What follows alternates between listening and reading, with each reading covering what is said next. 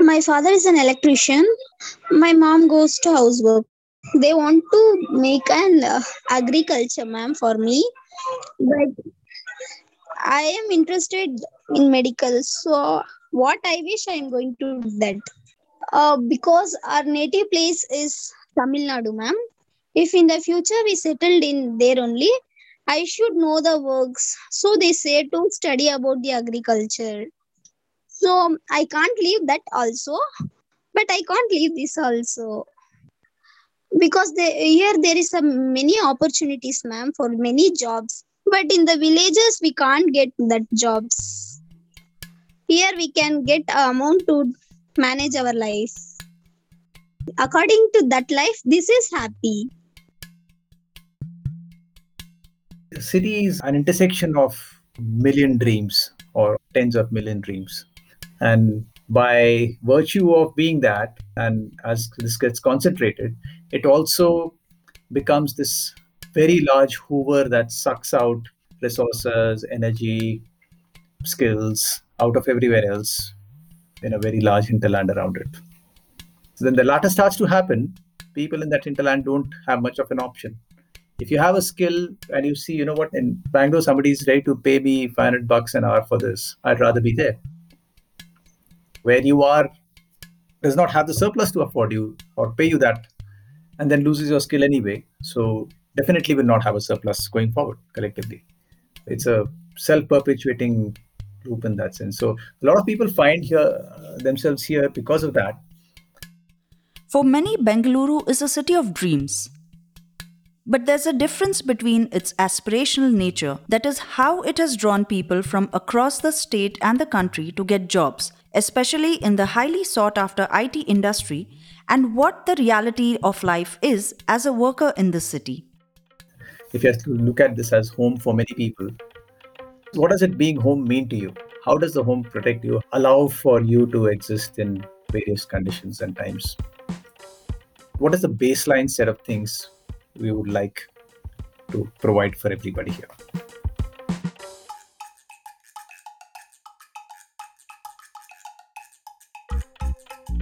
Welcome to Uru, a podcast that talks to Bengaluru citizens about how they are addressing sustainability in their city. I'm your host Manasi Pingre, and I'm from the Bengaluru Sustainability Forum, an inter-institutional initiative that fosters conversations, builds bridges, and encourages interdisciplinary collaborations, all working towards Bengaluru's sustainable future. Uru is brought to you by the Bengaluru Sustainability Forum and Vaka Media. In this episode, we are exploring work. Is Bengaluru a good place to work? Everybody knows that Bengaluru is a migratory hub for people from across the country. The city's ability to attract people from everywhere lies in the possibility it offers to build things for the future, built on its long standing investments in industry, technology, and science. But what is it really like to work here? How are the concerns of urban workers being addressed? Be it ensuring a safe commute, good childcare for their families, affordable housing, or good working conditions. Does the city support progressive urban employment schemes? For a city built on IT parks and factories in the periphery, how will it grow in the next 20 years? How do sustainability issues affect the lives and livelihoods of Bengaluru's workers? And most importantly, can it be designed to create neighborhood level local economies? And what does this mean for the well being of workers? Satyajit Mayer is the director of the National Center for Biological Sciences and a steering committee member of the Bengaluru Sustainability Forum. In this episode, he is in conversation with Samir Shishodia. Today, Samir is the head of Rain Matters Foundation, an organization that focuses on the ecological restoration of our ecosystems. But Samir didn't begin his career in this space. Perhaps we can start even earlier, that is, before you got to Rain Matter Foundation and what you were doing in the tech industry, to start with. So I'm a Tata boy. So I go to Bangalore in '96 straight out of college with a job at Wipro. The very usual tech story around those times. What was the tech story around those times? I mean, I'm curious. For every 20 something year old out of college, Bangalore was the place to be. If you were in tech, more so. But I think Bangalore was where the dreams were being crafted. And so 96 was about the time where this was already just starting to happen. Bangalore was still a little quiet and sleepy, but this word had gotten out, and companies like Wipro and Infosys were already starting to become big brands. I think there was a history to technology companies before even com science and IT happened, with all the research labs and other stuff in Bangalore. It already had a reputation and a sheen of being the most advanced tech city in Bangalore, even before IT. And then I think there was an existing talent pool which quickly picked up the skills on com science and IT tech as things started to happen. Of course, the climate helps, the coffee helps, and Bangalore is still a very, very, very friendly city.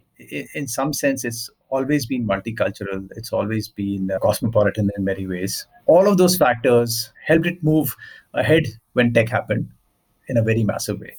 I'll just perhaps add a little bit to the story of why this kind of tech may have emerged here. You name a public sector industry in India, and it had most likely its headquarters in Bangalore.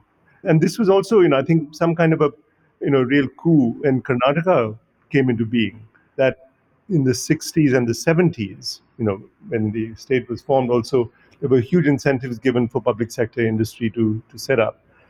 ITI, for example, is from Bangalore, HAL, BHEL, NAL, ISRO. I mean, all these places. And of course, you have the Indian Institute of Science, which is set up, more than 75 years before Karnataka has even put it together. So all these factors, did create, I would say, maybe a fertile ground for companies to come and take advantage of the existing kind of talent pool and the existing educated community that was here, right? And perhaps that's sort of where you found yourself in 96, coming to a place which already had this background.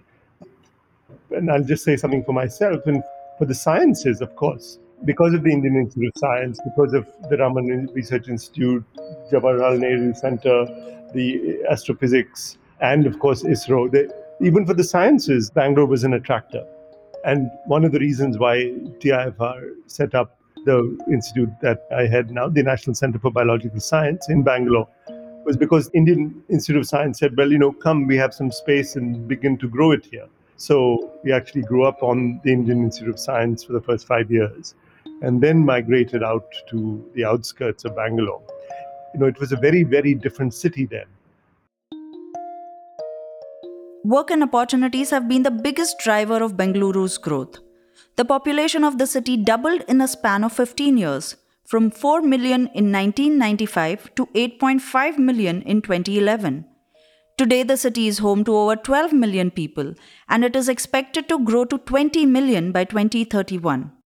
And the number of migrants coming into the city has more than doubled in the past decade. So last year, a survey found that the Bengaluru urban district was the most linguistically diverse, with over 107 languages and dialects being spoken by its citizens. That's how multicultural it is. While Bengaluru is still a hugely aspirational place for workers, it bears the brunt of many a WhatsApp meme about how Koramangala has been ripped open by the construction, the Sisyphean challenge of crossing Silk Board Junction, and the horrors of the KR-Puram flyover or medal-worthy crossing of Marathalli Bridge, all of which point to the waning ability of Bengaluru to continue to win the livability contest.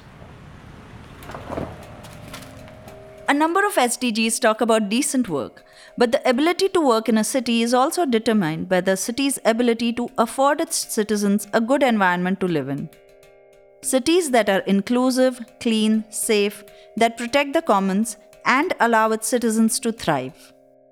That's a good place to come back to Bangalore, because all you see, and over the past 25 years that I've been here and you've been here, is a steadfast sort of ignoring of ecology at almost every level. And Bangalore, I'm sure, is also home to many, many pilots where people have wanted to bring in ecology and are concerned about the urban ecology that we inhabit. Given that you are working so broadly across the country, and you're also living here. How do you see, what could happen here? What are the possibilities about a sustainable urban ecosystem in Bangalore? At a very macro level, this whole divide between the urban and the non-urban is a very destructive construct. We've allowed for this concentration to happen in many ways, and then it perpetuates itself, and it gets more and more concentrated to a point where we are. I mean, if you take an average of maybe 1,500 square kilometers across these six cities, we are at about what 9,000 square kilometers in a very very large country, which are considered viable to live in by most of the population.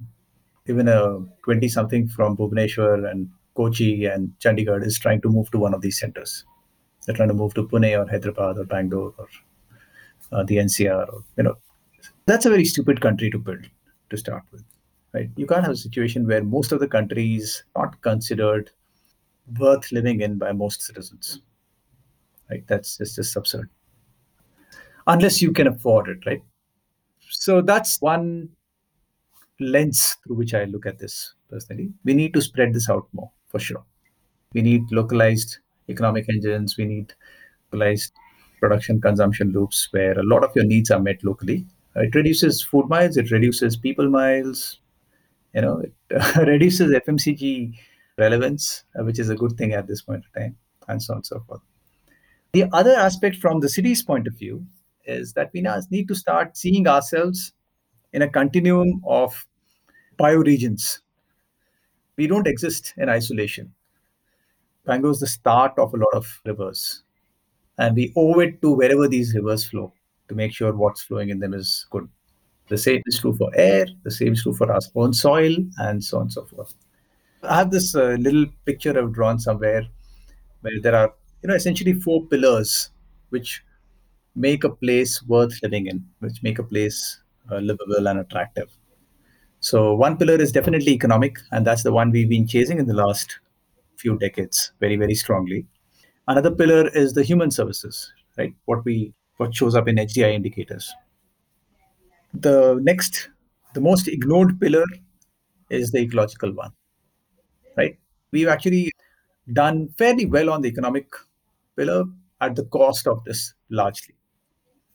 The fourth one is, of course, your sense of pride around a place, the arts, that sense of pride and belongingness, which encourages you to take care of the city. So I don't think it's Bangalore's problem alone. In fact, I would say, yeah, Bangalore's seen it worsen like the other cities have, other six cities have, because of the influx of people, because it's attractive to a lot of people, and so on and so forth. Compared to the other five cities, I would say Bangalore does the most about it. There's a fair bit of recognition and activism across the spectrum, but Bangalore gets into action a lot more than other cities do. Whether it's the lakes, whether it's water management, waste management, etc. How much of a dent we've made is another question. But at least there's a seed of action, there's a seed of the desire to do something about it for each of these things. So I see Bangalore as a beacon of hope, actually, compared to most other cities, to be honest. I'm Clifton. I'm a political activist, also a lawyer. There are many Bangalores and many versions of a very fun city that Bangalore is. So, for instance, you'll have to get up at 5 in the morning, go stand on the line for the community tap to fill your water. You're always threatened with eviction. You have your Afta Vasool that's happening over there. So basically, an entire section that does not have any security. And this insecurity is not just about where you live. It's not just about the roof that leaks during monsoons. The insecurity extends to whether you'll even have that home beyond a point. That insecurity then also is there in your daily life, in your working life, because the jobs itself, the job situation is so precarious. And it's not, of course, the pandemic has made it far more precarious than it always was. But for the unorganized workers, which is a majority of the working class, it has always been precarious. There's no escaping that. Of course, the only thing is, like, unlike Bombay, for instance, where you cannot hide these several Bombays that coexist. They coexist as in they coexist in a physical space. It is not kind of harmonious kind of coexistence that you're seeing. Bangalore is very different that way in that sense. People will be surprised to know the number of slums that are there in Bangalore.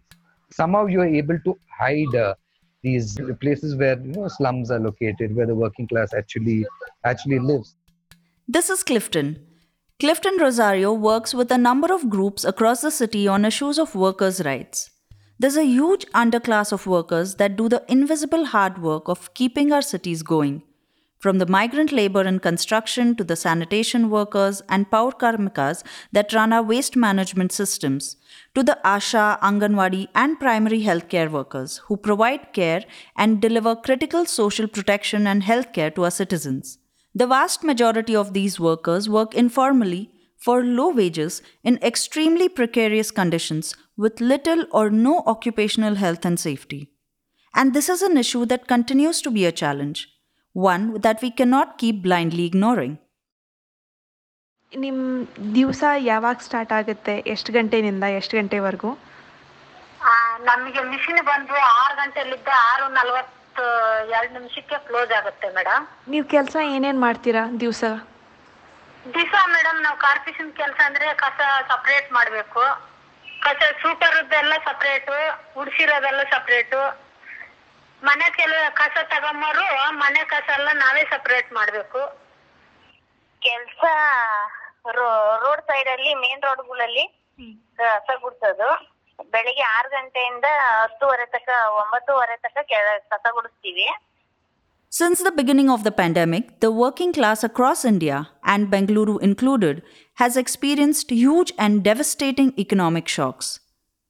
ಇವಾಗ Covid ಕಾರಣದಿಂದ ಏನಾದರೂ ಕೆಲಸಕ್ಕೆ affect ಆಗಿದೆಯಾ? ಕೆಲ್ಸಕ್ಕೇನು effect ಆಗಿಲ್ಲ, ಆದ್ರೆ ನಮ್ ಜೀವನಕ್ಕೆ effect ಆಗಿದೆ madam.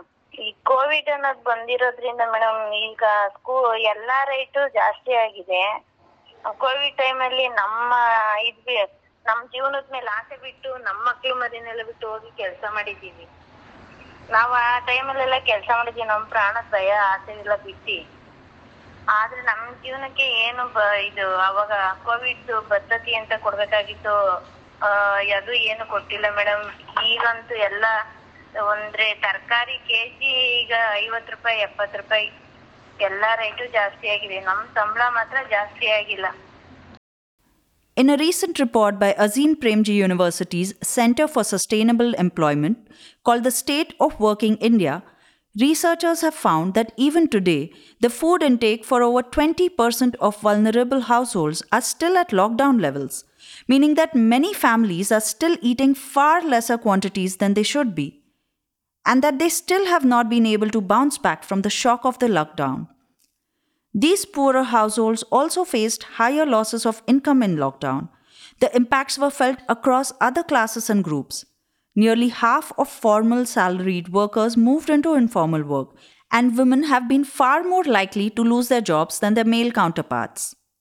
In effect, what this COVID pandemic has done is that it is very brutally exposed the social realities of our society. Our modern cities are built on the labor of migrant workers.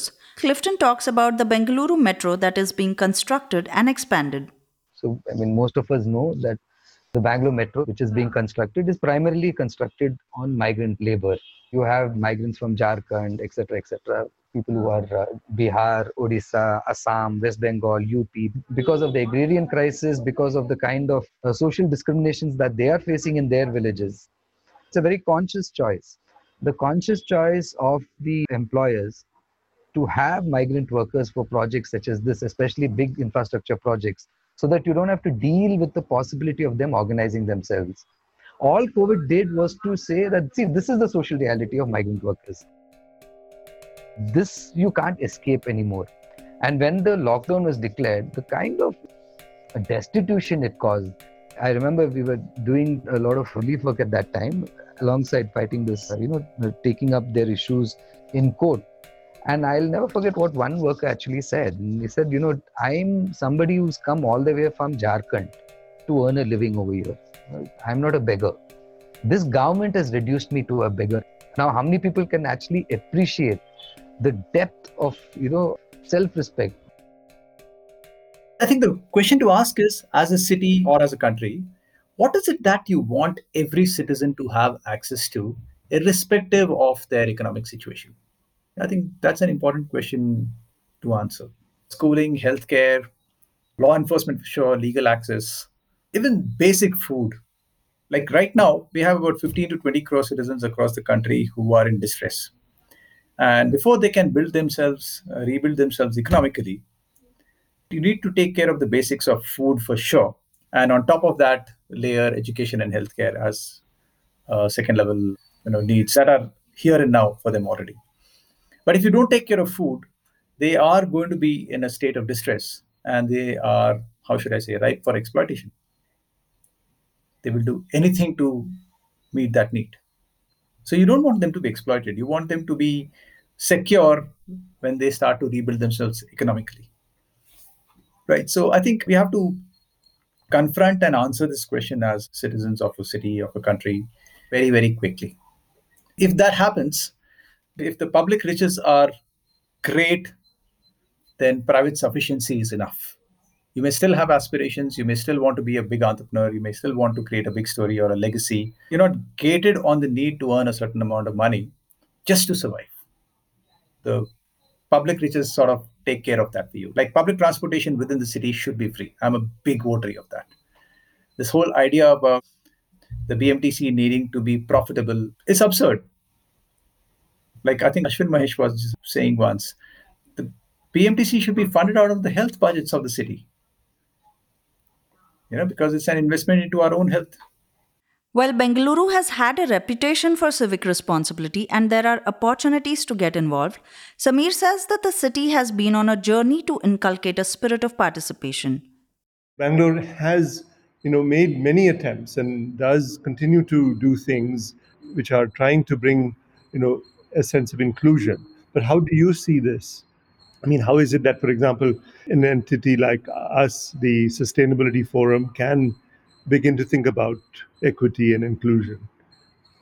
I think with the specialization of our jobs and the reinforcement of those ideas through our education, we've almost been disabled. We've also had governance structures which have kind of disabled our self-belief in some sense, which benefit from our lack of self-belief. Right. So if you are able to solve our own problems, what the hell are they going to do? Even a little patch of road somewhere now needs an inauguration. I think a bunch of these factors put together have just reinforced the fact that, hey, you know what? My involvement is not going to move the needle on anything. When I got here, I already saw some people involved in a bunch of things. So you're encouraged to participate. And as you see that conversation start to go somewhere, as you see your effort start to yield results, the feedback loop is amazing. You get encouraged to do a little more. So I think cultures get built up over time like that. I would go on to say that Bangalore, having done this, has encouraged pockets of such effort in other cities as well.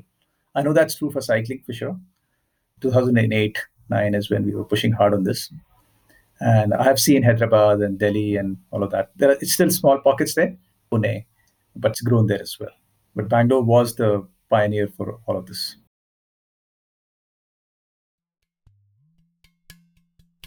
The State of Working India report also pointed out that women have been most likely to lose their jobs during COVID. One of the most vulnerable groups of workers in the pandemic has been the frontline workers, a large proportion of whom are women. The government is one of the biggest employers of women via the Integrated Child Development Services Scheme, which employs millions of women that run our Anganwadis and are primary health and community workers. ನೀವು ಎಲ್ಲಿ ಕೆಲಸ ಮಾಡ್ತೀರಾ? Bangalore BBMP hospital, Manjunath Nagar. ನಾವು ಕೆಲಸ ಮಾಡೋದು ಆಶಾ ವರ್ಕರ ಕೆಲಸ ಮಾಡ್ತೀವಿ. ನಮ್ಮ ಕೆಲಸದಲ್ಲಿ ನಾವು ಈಗ ಗರ್ಭಿಣಿ ಅಂತ ಗೊತ್ತಾದ ಕೂಡಲೇ ಅವ್ರಿಗೆ 12 ವಾರದೊಳಗೆ ತಾಯಿ ಕಾರ್ಡ್ ಕೊಡ್ಬೇಕು. ಮತ್ತೆ ಮಗು ಹುಟ್ಟಿ 45 ದಿನದವರೆಗೂ ಮಗು ತಾಯಿ ಬಾಣಂತಿ ಫಾಲೋ ಅಪ್ ಮಾಡ್ಬೇಕು. ಮತ್ತೆ ಈಗ ಹೊಸದಾಗಿ ಬರೋ ನ್ಯಾಷನಲ್ ಪ್ರೋಗ್ರಾಮ್ಸ್ನೆಲ್ಲ ನಾವು ಆಶಾ ವರ್ಕರ್ಸ್ ಹೆಲ್ತ್ ಪ್ರೋಗ್ರಾಮ್ಸ್ ಎಲ್ಲ ಮಾಡ್ಲೇಬೇಕು. ಮತ್ತೆ ಮಾಮೂಲಿ ನಮ್ಮ PHCಗಳಲ್ಲಿ ಹಾಸ್ಪಿಟಲ್ ವರ್ಕ್ ಮಾಡ್ತಾ ಇರ್ತೀವಿ. So they're not civil service employees, but they're community workers. Here's Uma Mahadevan, a principal secretary at the RDPR department in the government of Karnataka and a senior IAS officer. These are community workers who play a big role in sharing information, education, awareness, and dispelling certain regressive ideas.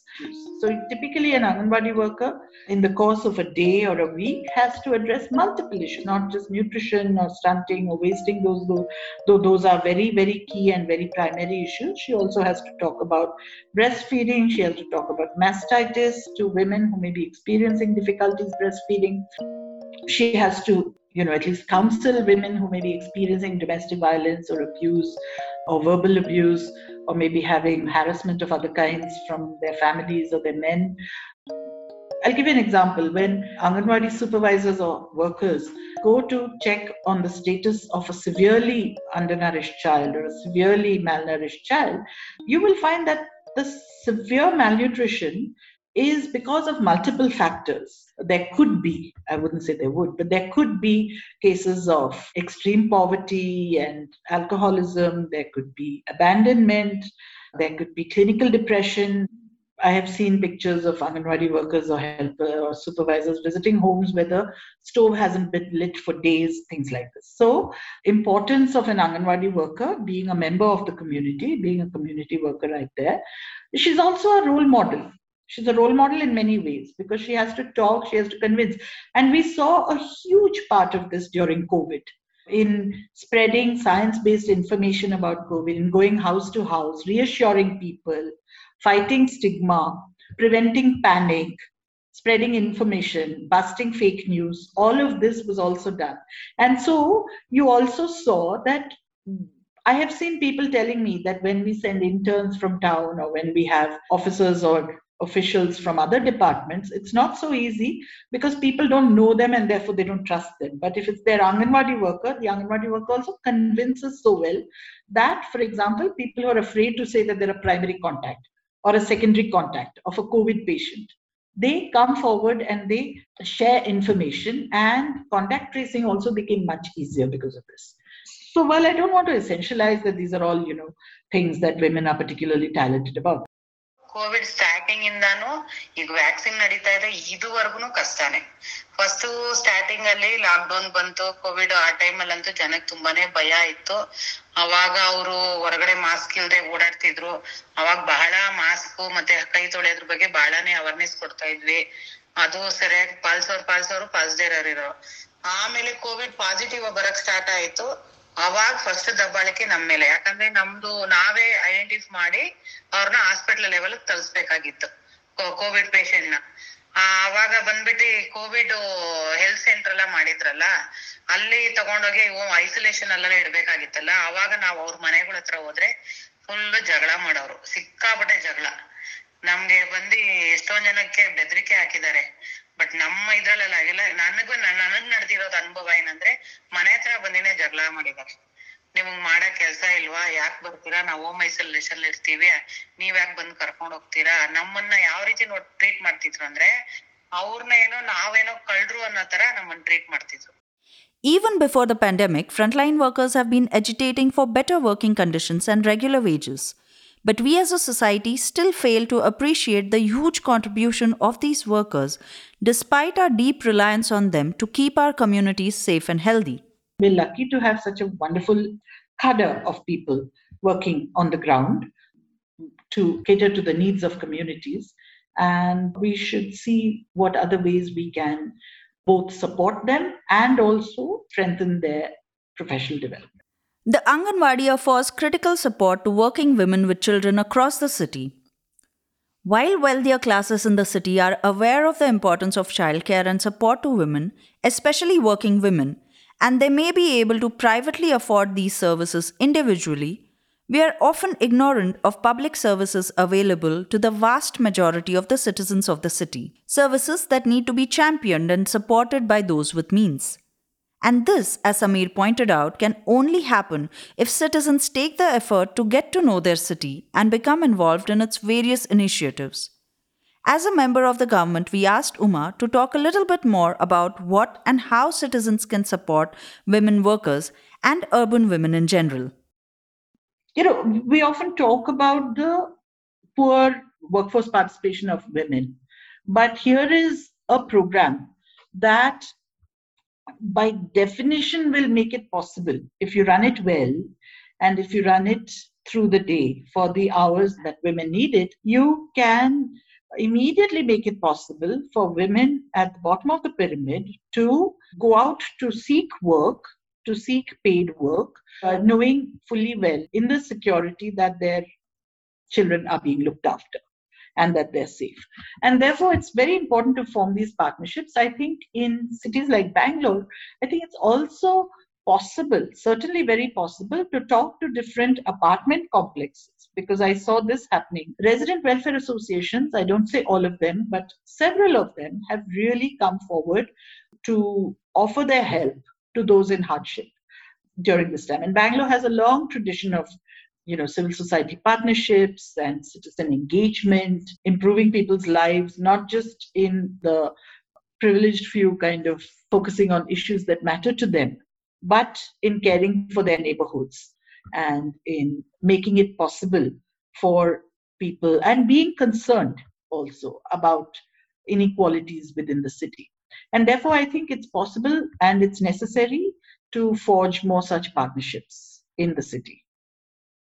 If Bengaluru is seen as a place where white-collar workers arrive to make money and lead a certain lifestyle, it should also be a place where they give back to the community. I'll try to come to this answer, but there's a related thought that I've discussed a lot very, very publicly as well. And this is about pick a random percentage of people, any locality, any neighborhood, any ward, or the whole city maybe, who are doing what I tend to call abstract work. There's probably better articulation of it. But basically work that doesn't affect your expanding circles of neighborhoods.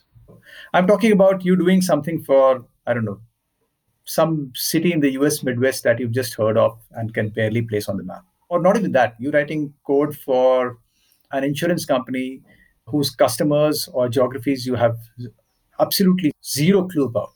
You don't connect with your work, and nobody around you needs your work, is dependent on your work. I have this personal belief, and this is completely instinctive. It's not based on any research or data or anything whatsoever. I think there's a certain percentage, maybe 30 or 40%, beyond which it starts to hurt the place that you live in. If most people are doing abstract work that doesn't influence or matter to the people around you, it starts to have a negative impact. It's not about an individual doing that work. So if you are doing work like that, you need to take out time and get involved in something which is not remunerative, but which is locally relevant, right? Whether it's volunteering, whether it's professional, that's not the point. Because your bonds and your connects with the place form around these interactions. We organize very often in terms of rights, but we do not do it in terms of responsibilities as often. So I think that conversation needs to happen. And I'm sure Bangalore being Bangalore, a lot of people will get sucked into it and raise their hands and just show up for it. So that I'm optimistic about.